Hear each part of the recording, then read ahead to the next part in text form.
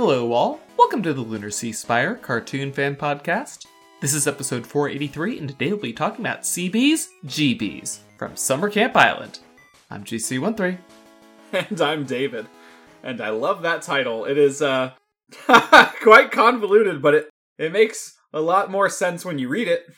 It's really hard to do it justice when you're trying to say it in the podcast opening cadence. I just don't think CB's GB's works for the intro, so no. We get what we get. Man, I think 3 episodes in, this is one of my favorite episodes. I like it. It's cute. Of this season, and especially of these 3 episodes so far into the final one. Like, Oscar is cute, and I like that. Oscar has his misadventures. He's not the brightest kid or something. I mean, he's literally a glowworm. He negotiated himself down from 8:30 to 8:15 for his curfew. Right, he's too sweet for this world, and it's nice to see him weirdly appear as the chosen one to find a new ingredient for the monks to make sandwiches out of. Behold, here comes the sun. Believe it. I love Hedgehog, beaming down light on him as if he really might be chosen from gods above. But yeah, Oscar, we get to see his very direct struggle with ADD, or with maybe straight up schizophrenia, because it sounds like he has voices of at least his mom playing in his head all the time. But he's just a good mama's boy, and he likes apparently framing a lot of his life through his mom's reactions, which is kind of interesting to be in that headspace. Very interesting. I liked how they snuck in. This isn't the first time we've had a dueling episode of this is what Hedgehog's been up to, and this is what Oscar's been up to, since they're separated so rarely. But I like that they snuck in that whole, Oscar, you're in Milwaukee? Hedgehog? As the tie-in between the last episode and this one. Do they share a psychic bond? Like how, I guess Hedgehog is just in a magical scenario and sometimes can speak. But have they ever talked this way before? Telepathically? I don't know that they have. So, there you go. Best friends for life. Although I do find it very, very telling that when Hedgehog was making her way back to the real world, it was a little elephant that she reached for. Mm-hmm. Yeah. Symbolism. Now, the monks have changed a lot since their initial appearance. You now no longer have to maintain complete silence in the monastery. You may have a normal, polite conversation, and the monks do not appear to be bothered by any of this. Apparently, this is when you're on the path to enlightenment. It's kind of like, we thought they were just librarians. I mean, we still see the shh sign when Oscar walks up. But I guess once you're wearing the robe, you're in. They're not worried about it. That dude up front did steal Oscar's voice, so he owes him. Yeah.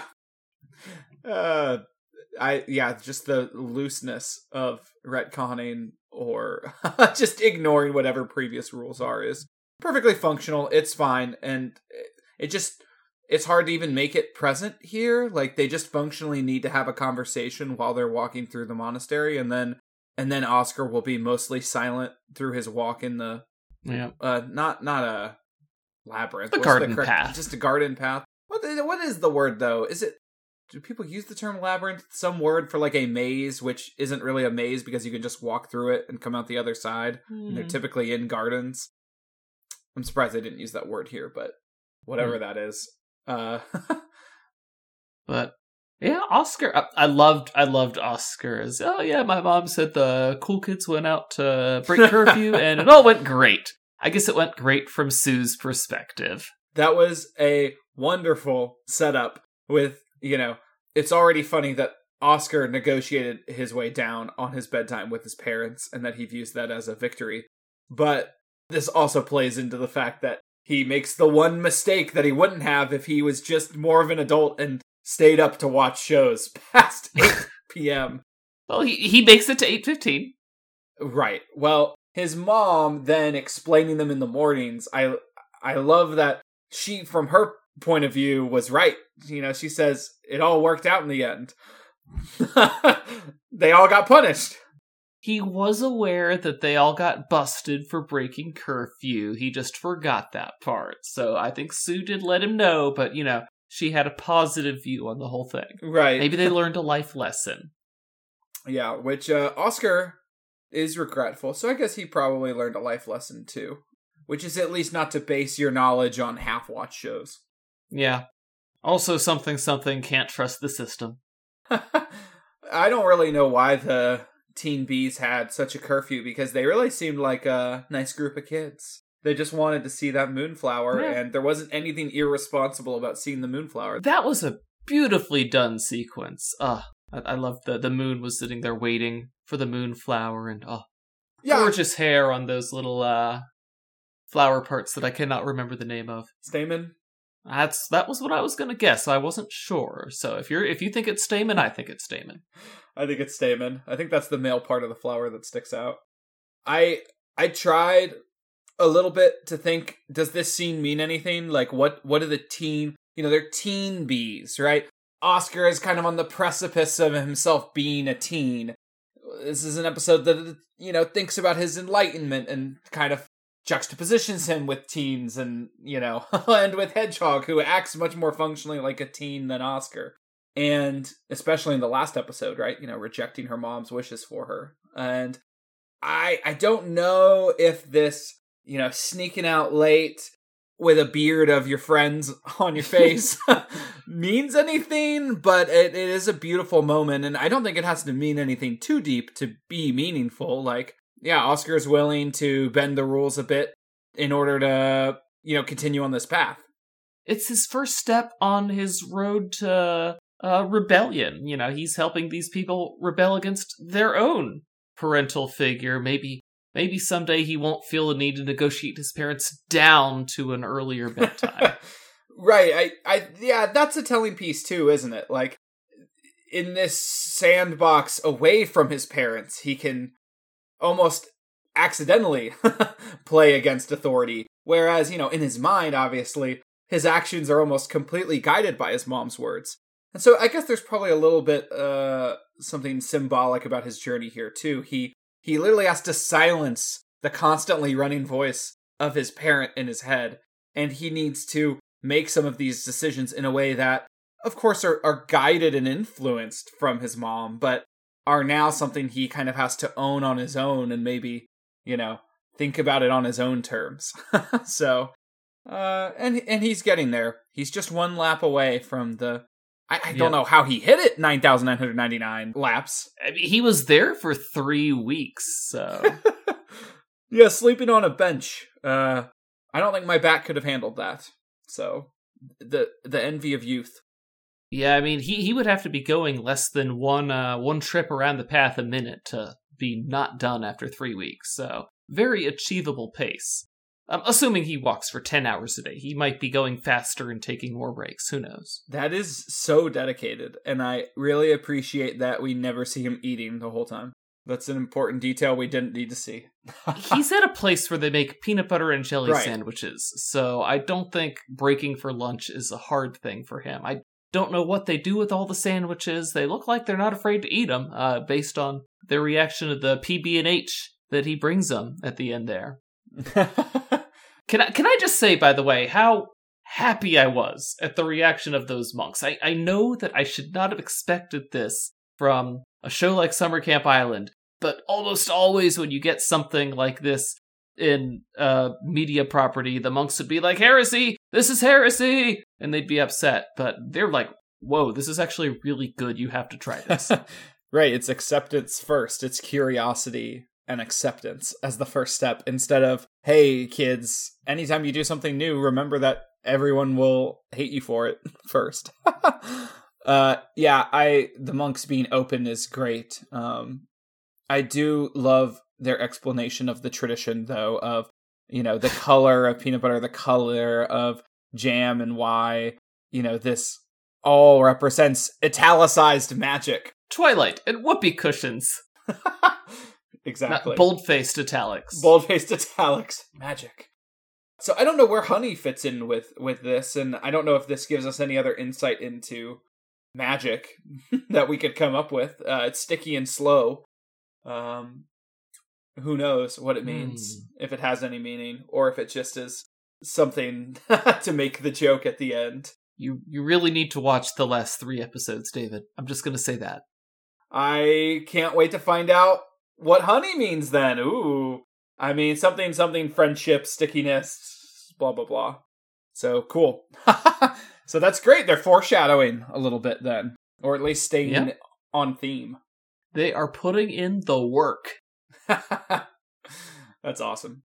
Yeah, what do you think it means that Oscar ultimately chooses not to reach enlightenment? It feels like there's something similar. I was thinking of an Avatar reference where either Iroh or... Well, no, I'm thinking of Aang famously choosing, to pick love and loving Katara over reaching the Avatar state. That was a much more dramatic decision in The Last Airbender, but I don't know. Is there a similar theme here, or is it something else? I think it might be the same theme. He has to stop thinking of his mother's voice. He does not listen to the monks when they tell him the path that they think he should walk. He walks the path he wants to walk. He's becoming an independent boy, right. One little bit at a time. Right, it's even more independence. It's funny how casual it is for him, though. Like, has this always been there? Or I guess this is part of that journey where it's suddenly coming naturally to him. But it's funny because comparatively, like, Hedgehog has that visible frustration with her mom. Whereas Oscar's just like, oh yeah, no worries, I'm just not going to do that. And his parents are the sweetest people. They would never be controlling. They'd be so supportive in whatever he chose to do. So independence from them is really just him not asking them for ideas, really. Right, which, is its own phenomenon. Yeah, like, there's a different level of, like, you may not be controlled by people. Like, Hedgehog's mom tries to control her. But actually, you may be more of a, to use an annoying term that people use all the time these days, like a little more of a sheep. Like, Oscar's a little more, like, follows along or even wants to be, like, not extremely conformist, but just wants to, he's kind of a glowworm. He likes pleasing people. He likes going along with the path that's easy and makes everyone happy. And so it's good to find your own every now and then. And him saying, no, I'm actually not going to become enlightened, and then sounded like they wanted him to basically lead the monastery. No, this is part of a well-established tradition of Oscar ducking responsibility. I'm thinking particularly of The Later Pile. Great episode, by the way. Oh man, yeah. Oscar learning responsibility is its own thing, isn't it? Well, for Oscar attempting to be responsible causes massive ripples of disruption in the world. The world does not like Oscar trying to be responsible, and it pushes back reflexively. So this is Oscar being Oscar to an extent. It's not just a change, but in the context of this episode, I think we can choose to view it as the lad being a little independent. Mm-hmm. At least of adults telling him what to do. He wants to go hang out with Hedgehog now. In his underwear, no less. He's already completely comfortable with that as well. Well, it's not the first time we've seen him in his dinosaur boxers, so I guess it's not his first rodeo. No. That would be the mushroom episode from season 4, if anyone was curious. Yeah, come to the Lunar Sea Spire for hard-hitting reporting on when Oscar ditched his clothes in Summer Camp Island. We'll be here to instantly retrieve that information from our heads. Well, you did say that we were going to have to tidy the wiki up at some point. I'm just practicing. Right, there's your trivia section on Oscar's page. Oh my god. I will say this, though, David. We do not revisit the monastery in the final 3 episodes. I can only wonder, do they just completely switch the rivers over to honey, or does honey remain a special attraction? The bees can only do so much. I don't think they can replace jelly entirely. Yeah, it's kind of an affront to jelly, honestly. But now I'm really curious in how the season closes out as comparing, because it replaces it in the sandwich. Is this like a complete metaphor, or is it incomplete? Because jelly is the fun part, and fun being replaced by something else is curious to me. So, I mean, it was pretty fun for those teen bees. They were actually kind of happy to be grounded because they're like, hey, we wouldn't have been able to make so much if we hadn't been grounded. They were pleased as punch about all this. Right, which, yeah, another very Summer Camp Island twist that the bees hold absolutely no grudge against Oscar at all, and, it's actually a great situation. They got what they wanted. It was really nice of the queen bee to let them. It's like, okay, guys, fine. You like moonflowers so much, you'll have 3 weeks to play with it. Yeah, pretty much. So, she was alright. Even if there are plenty of flowers other than lavender around for them to harvest. There's something to say about Oscar's drawn-on haircut, but I don't think I have any particularly witty way to say it. I loved that he used Ava's eyeliner. Just, it's always nice when you can toss in a comedic detail like that. It just makes me... He clearly has hair. Like, elephants are covered in hair. So I don't quite understand how he drew it on. But sure. He just wanted to show his commitment. And I guess it was a lot easier to do that than it was to cut his own hair. A hedgehog probably gives him all of his haircuts. Oh. Anyway, guys, that's it for us on CB's GBs. Join us next week. Until then, I'm GC13. And I'm David. Don't forget to leave us a review anywhere you listen to podcasts. Later, everybody.